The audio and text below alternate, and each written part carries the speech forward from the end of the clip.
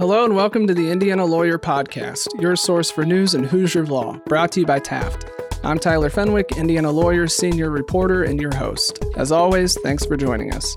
For our extended interview this week, I spoke with Courtney Curtis and Dave Powell of the Indiana Prosecuting Attorneys Council. IPAC is celebrating its 50th anniversary this year, so we talked about how IPAC has grown and what the organization can do to address the shortage of deputy prosecutors. But before we get to that, I'm here in our studio with reporter Alexa Shrake and managing editor Daniel Carson to talk about this week's top legal news. Today is Wednesday, May 31st, and these are your headlines. I'll kick things off here with an update from the Indiana Tax Court. Kevin Halloran, Justin McAdam, and Patrick Price are the finalists to fill the upcoming vacancy on the tax court. Judge Martha Wentworth will retire later this year after 12 years on the bench. Halloran is a tax attorney at Quarles & Brady.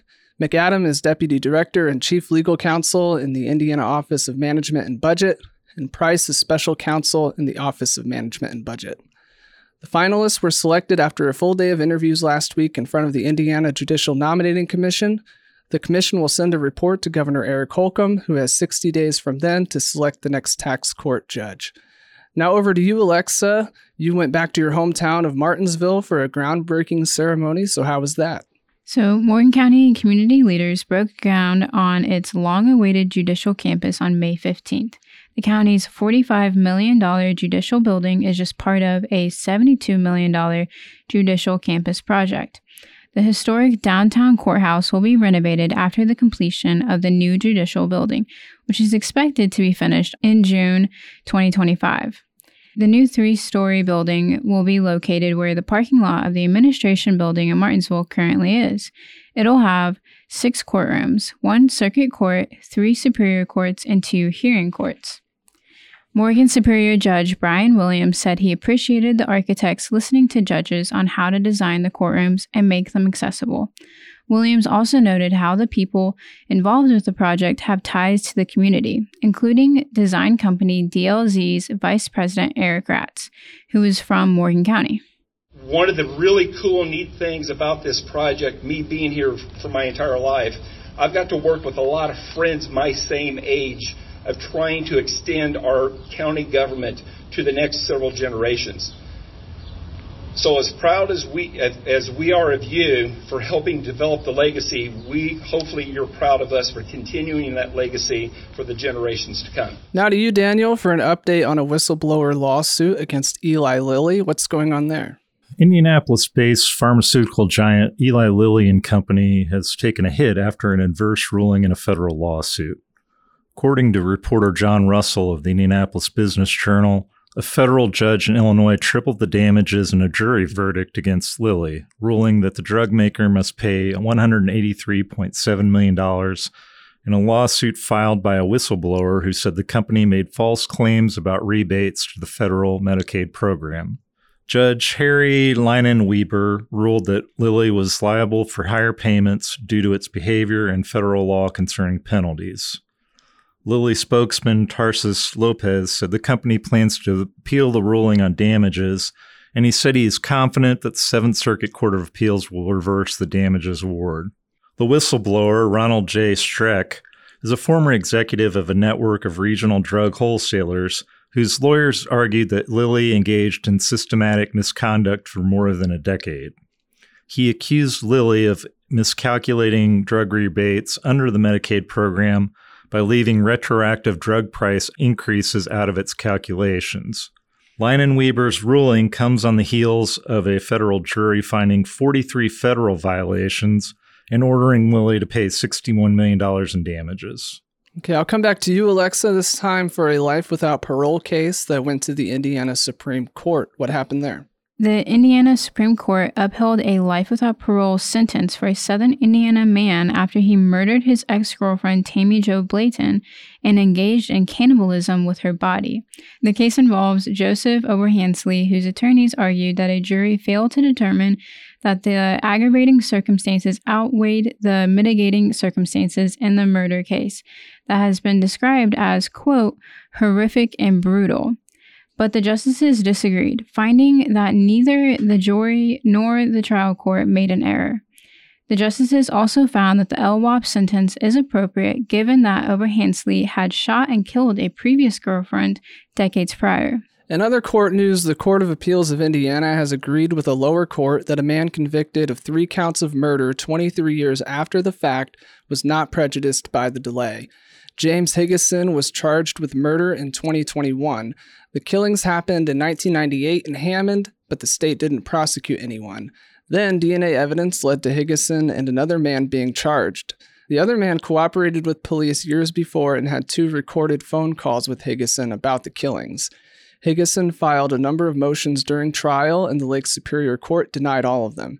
That included a request for a mistrial because the judge identified Higgison as the other person on the recorded phone calls, even though that hadn't been established yet in the evidence. Higgison was found guilty on 3 counts of murder and sentenced to a total of 180 years. Higgison argued several points on appeal, including that the trial court abused its discretion when it denied his motion to dismiss. He cited the 23-year gap between the crime and charges. But the COA disagreed, ruling the delay was justified because of advances in science and that the state didn't delay to gain a tactical advantage. Okay, back to you, Alexa, for a look at upgrades to a historic landmark in Indianapolis. What's going on there? Hoosier President Benjamin Harrison's home on the Old North Side of Indianapolis hosted a ribbon-cutting ceremony this month to unveil its results of its multi-million-dollar renovation project. The site received a $6 million renovations to both the exterior and interior of the former presidential home. Outside of the house is the new presidential promenade and portico and common area. On the inside, wallpaper was made to replicate the original print, with layers of paint peeled in the butler's room and the floor torn up to reveal hardwood. Guest speakers at the ceremony included Indiana First Lady Janet Holcomb and Indianapolis Deputy Mayor Judith Thomas. They spoke about the generous donations to complete the renovations and the work the site does for the community. Site President and CEO Charles Hyde said they are focused on the future and boosting their civic education and outreach initiatives. Guests were welcome to take tours of the house and listen to jazz music at the ceremony, as well as play a game of cornhole. Going up north now, a group of Gary residents is trying to get a permit revoked for a waste processing facility near a predominantly African-American neighborhood. Gary Advocates for Responsible Development filed the complaint with the EPA on May 15th. The group wants the EPA to make the Indiana Department of Environmental Management revoke the permit it renewed and create a policy that incorporates environmental justice concerns. The complaint says IDEM violated Title VI of the Civil Rights Act of 1964. In 2022, an EPA official wrote a letter to IDEM saying the agency determined the location for the waste processing facility raised environmental justice concerns. Okay, we'll come back to you, Daniel, for a conviction and an apparent road rage killing. An Army veteran's self-defense claims failed to sway a Marion County jury in his murder case. According to the Associated Press, jurors convicted Dustin Pazzarelli on May 17th in a case that involved the road rage shooting death of a Muslim man. Witnesses say Pazzarelli hurled ethnic and religious insults at the victim, 32-year-old Mustafa Ayabi, including yelling, quote, "Go back to your country," unquote, before opening fire. Pazzarelli shot and killed Ayabi following a road rage incident on Interstate 465 that ended in an apartment complex on the city's northwest side. Pazzarelli could get up to 65 years in prison when he's sentenced June 21st on the murder charge.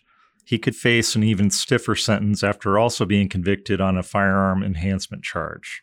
Okay, to round out this week's headlines, I'm working on a story for our next print issue about a new pilot program from the Indiana Supreme Court.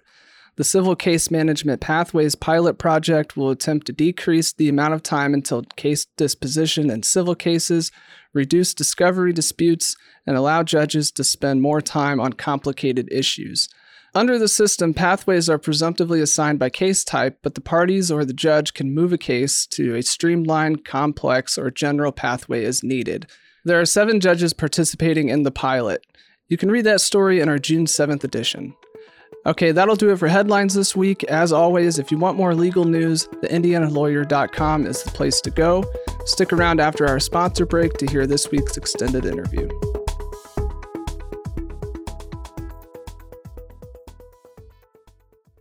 Taft, today's modern law firm. At Taft, we cultivate a highly respectful, transparent workplace that fosters creativity, teamwork, inclusion, and diversity. We couple our culture with a client-first approach, rewarding lawyers who understand their clients' goals and work to deliver success. Taft, the modern law firm. To learn more, visit taftlaw.com. For this week's extended interview, I'm joined here in our studio by Courtney Curtis and Dave Powell of the Indiana Prosecuting Attorneys Council, which is celebrating its 50th anniversary this year. Courtney is the current Assistant Executive Director for IPAC, and Dave is the former Executive Director. So thank you to both of you for joining me today. Thank you for having us. So Courtney, can you give me an idea of what IPAC does and how you've grown over the last 50 years? IPAC does a lot more than I think people realize. Before I came to work at IPAC, I didn't have any idea just kind of how many different pots we have our fingers in. Our primary role is to support prosecutors. There are 91 elected prosecutors in Indiana, and so they have day-to-day issues that will come up that are, maybe legal issues or trial advice issues. And on a yearly basis, we provide training for them to give them their continuing legal education, but also just increase their skills in the courtroom. We might have a conference that is solely pertaining to opening statements or direct examinations, things like that. But then we might also have a conference that is all about violence against women and children or issues relating to drug crimes. And then, of course, it's not feasible for 91 elected prosecutors to come to the State House to speak with the governor or speak with the Supreme Court or speak with the legislature. And so we represent their interests with different committees or different working groups in the State House. And Dave, I'm curious about your perspective, too, as someone who's been around the organization for a while. How have you seen it grow? Well, it started in 1974 with a spare room in the law school here in town and one employee. And we're now, take up, several square feet in the state office building. We have 20 employees, most of whom are attorneys. As Courtney said, IPAC does three things primarily. One, we liaison, as she mentioned, with the state administration, various executive branch offices, the governor's office, the General Assembly, and the Supreme Court. We also support, which is help prosecutors on a day-to-day basis. And then we train. That's the third thing we do. And we provide a tremendous amount of training statewide. We have expanded our services tremendously to prosecutors. Prosecutors are essentially under a lot of pressure in the country. The National District Attorneys Association reported that the number one concern of state prosecutors throughout the country is pay and staffing. We have a shortage of lawyers, and we're overworked and underpaid, and we struggle competing with the private sector, even the defense sector, in salaries. So we try at IPAC to improve competencies by training so that our prosecutors get to competent quickly. Our average experience level in the field is 4 years, which isn't very much. Having done it my whole life, I can tell you at the 4-year point in my prosecutorial career, I was barely competent, if I was competent. And so our challenge is to get our folks in the field be up to speed, and also on the liaison point to address their concerns of short staffing and underpay. And we've been trying to do that with the General Assembly to help that. In Indiana, we have about 70% of our positions. We're at about 70% manning, and our workloads are more than twice what our friends on the public defense side is. And as a result, public safety is at risk when we're not fully manned and fully staffed, or fully womaned and fully staffed. So, we have grown to basically address the needs that prosecutors bring to us. We work for them. They don't work for us. And when they reach out and ask for help, we try to expand and provide services to them in all aspects of their function. So, and they do a lot more than people realize in terms of ensuring public safety in their communities. And we'll get to that shortage in a minute, but I understand you're up to 20 people now at IPAC compared to just a handful of people years ago. So Courtney, what has that meant for increasing the organization's reach when you mentioned things like conferences and advocacy and stuff like that? So one of the things that IPAC does is we have some experts in particular fields. We have what you call them resource prosecutors. So we have an individual who works for us who his specialty is crimes that are pertaining to drugs or guns. And that's a very specific specialty. There are a lot of issues there that come up on a frequent basis that may not come up as often with other types of cases. So he can really drill down on those topics. And if you have an issue with a drug case or a gun case, you can call him for his expertise. We have a resource prosecutor. We actually have two that their expertise is in traffic safety. And you might think, why do you need an expert on speeding tickets or the like? But obviously, drunk driving is a huge problem nationwide. It has become a bigger problem in states that have legalized marijuana because we have more drugged driving cases. And so we have two prosecutors for whom that's their specialty. We have a prosecutor whose specialty is in cases against juveniles, and that's a specific subset of law. There are differences to that aren't the same if the defendant is an adult. So that's her specialty. And we have one her specialty are crimes against women and children. The importance of that is that those people can become really experts in their field. When someone calls in, they don't have to worry about, can I set aside, do I have the time to set aside 2 or 3 days to do a deep dive into the white papers and the research and what are the best practices of this. They have an expert, basically on the other side of the phone who can answer all their questions for them. And so that growth has been wonderful for Indiana's prosecutors because it allows you to have an expert in a moment's notice. Yeah, one thing to remember is most of our prosecutors are small. There are 3 or 4 people in a rural office. 80% or more are in small counties, or not like Indianapolis or Gary, where they have a huge staff. And those small county offices are generalists. They have to do a little bit of everything, and it's really a challenge for them to be an expert on any particular topic. In fact, some counties have a murder every 4 years. We have them, seems like every day in Indianapolis, but for them, they don't have a lot of experience in dealing with that. So we have, as Courtney has pointed out, lawyers on staff who have a lot of experience handling certain types of cases. And that's a resource that prosecutor can call and say, hey, this is coming up. I haven't done one of these in 6 months or 2 years. Can you help me out? And we try to help. If you can take yourself back to that single room at the law school all those years ago and think about what it would mean to have the kind of staff that can give that kind of support in specialty areas, what would that mean? Well, if you go back then, prosecutors, all of them were part-time, and they all had law practices on the side. And prior to the 80s, there just weren't that many cases filed.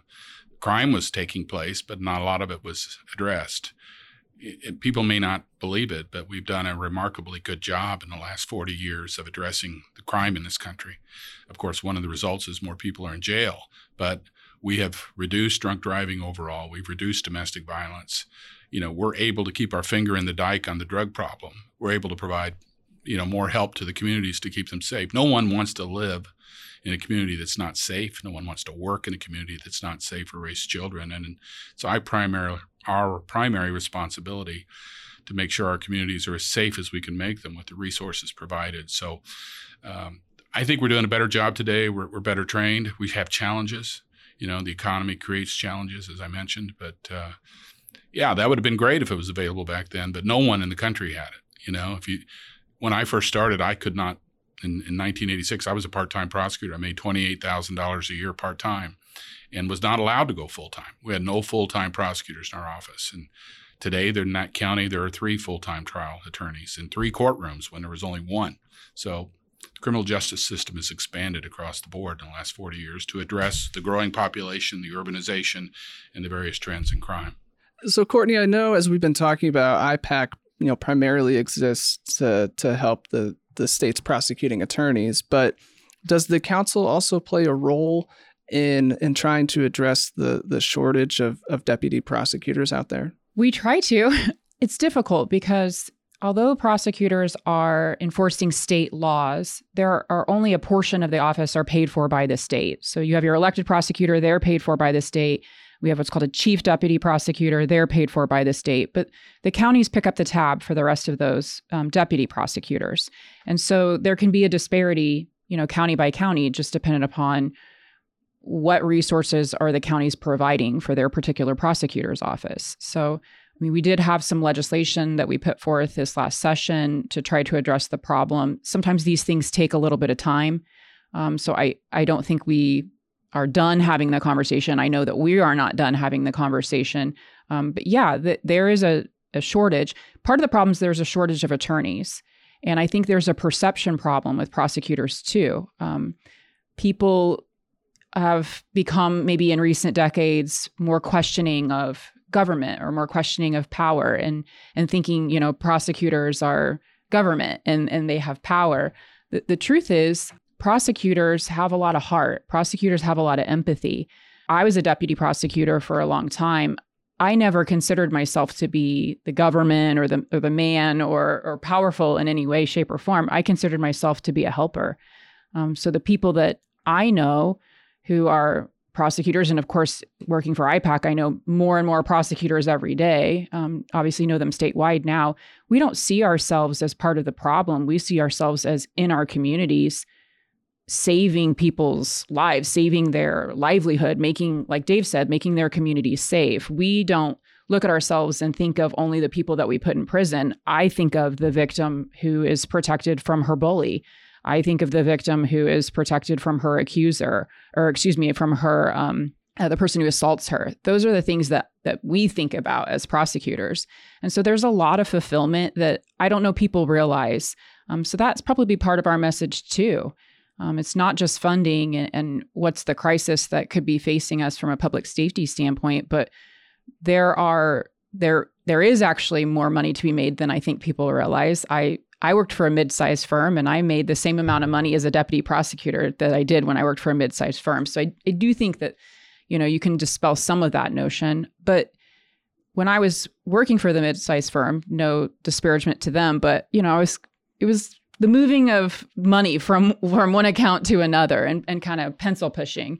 There's really nothing that can replace the feeling you get from hugging a mother whose, child was murdered because you have sought justice for them. There's really nothing to replace giving somebody the power to speak to their rapist what happened to them, not to be so blunt, but terrible things happen to people, and we get to stand between that victim and someone else and say, not today. That's really powerful. So when we support prosecutors, part of that is getting out the message of what it meant to us when we were in the courtroom prosecuting cases. I know during the legislative session that just ended, you had mentioned Indiana is 440 prosecutors short of what's needed to meet caseload standards. Is that a number that stays about consistent now, or does it fluctuate? It's going to ebb and flow. When we look at caseload standards or workload standards, we're going to have to pick a calendar year, and it has to be one obviously that has finished, right? So that we can look at what are all the cases that were filed in a particular county for a year, and then compare that to the staffing ratios. So that could obviously ebb and flow, but it tends to say pretty standard that we are staffed with much less people than those on the other side of the courtroom.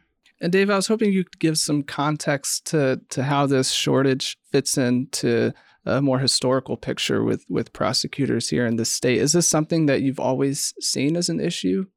Well, we've been looking at it for a long time, and nationally prosecutors have been looking at it. But there was a time when there was an overabundance of lawyers. Law schools seemed to be letting everyone in, and people couldn't find a job. So we didn't struggle as much filling positions. That has certainly turned. In terms of caseloads, we've always had too high of a caseload, in my opinion. We did a study in 2006, and we knew then we needed more lawyers. We not only needed more lawyers, we needed more paralegals and other support staff to address the need.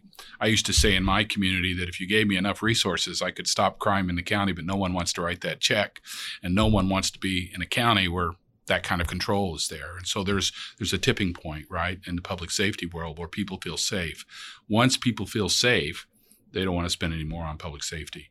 But when they don't feel safe, then there's obviously an issue, and that's when it typically goes. And so we've had a problem in terms of staffing and numbers. We just work really hard and we try to train, but it's at a point where we're not as successful. We're not providing the types of justice overall we'd like. We're not winning as many cases, and that's for a lot of reasons. But when you go into courtroom and try a case, you have to prove it beyond a reasonable doubt, and you have to persuade everyone on the jury. It has to be a unanimous verdict. It's not a majority vote.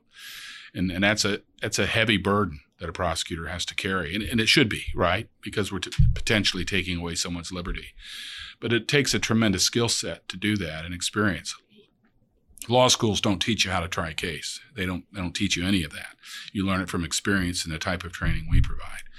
And so, our goal is to at least be equivalent to our public defender friends who have an accepted and now a funding mechanism based on their caseload. We have the burden of proof. We have to prove the case. They just have to defend it. They don't have to put on any evidence.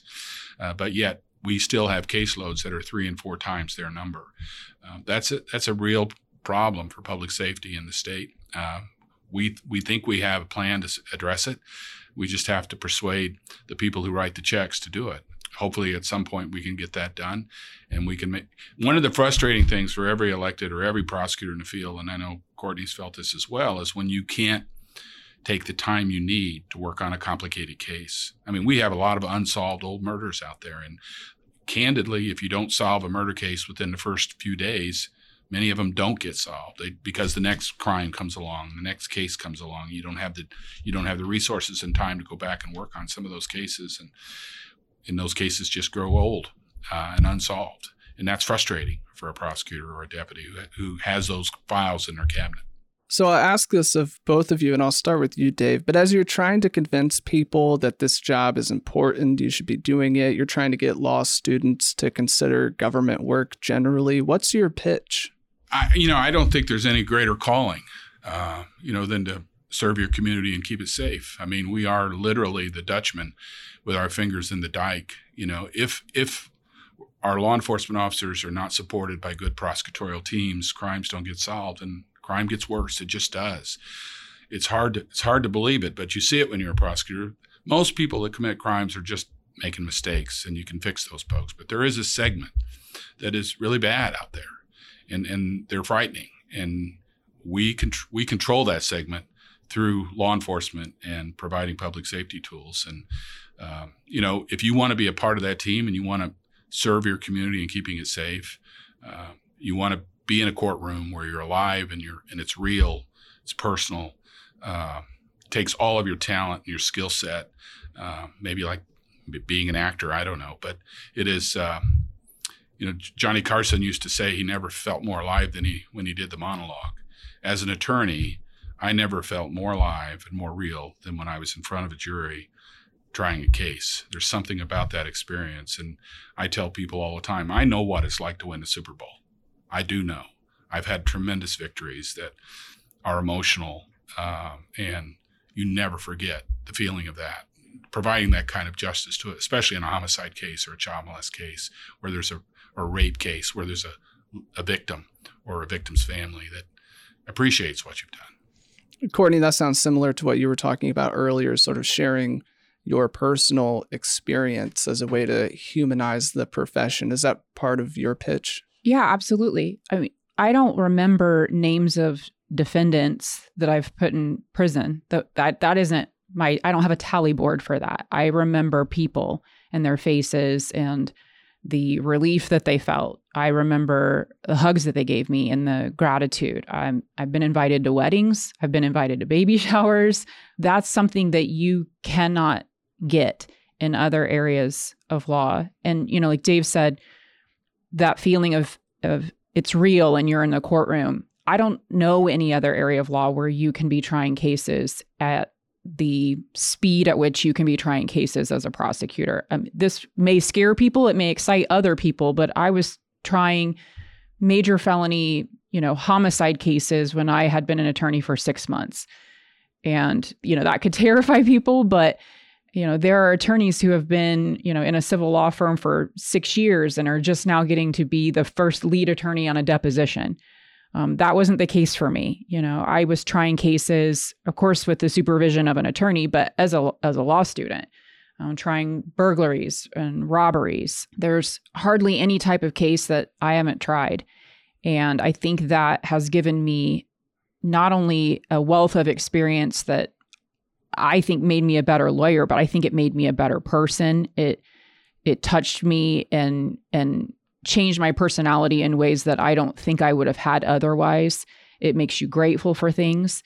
it can be really hard work. But when you're working 60 hours a week for a goal or a vision that someone else has given you, that can feel pretty onerous, right? And that's what happens a lot of times in civil law firms.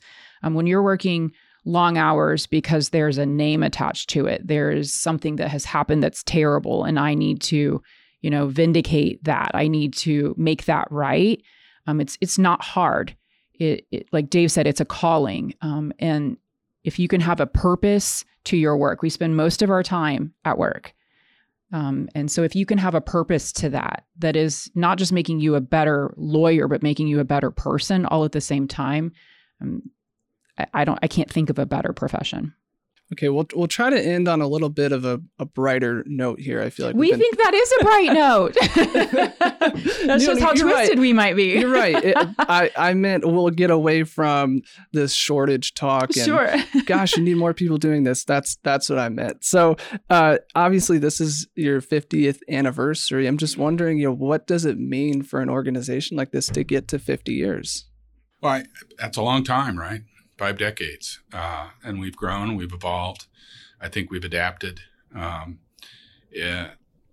proud of what we're doing and what we've done and the team we've assembled and the services we provide. I think we provide value that's irreplaceable to a client that's essential. And so, we're trying to make it a special year just to recognize it's been 50 years since our creation, and hopefully we'll have another 50. And then, we'll be able to continue to address the challenges that society presents us with. The good news is that we have work to do. We haven't solved all the problems. We probably never will. But that's what we are. We're problem solvers and problem identifiers. And, I look forward to those continuing to come our way and us providing solutions. We put a lot of time and thought into that. And, I think we've done a lot of good work and hopefully a lot more to come.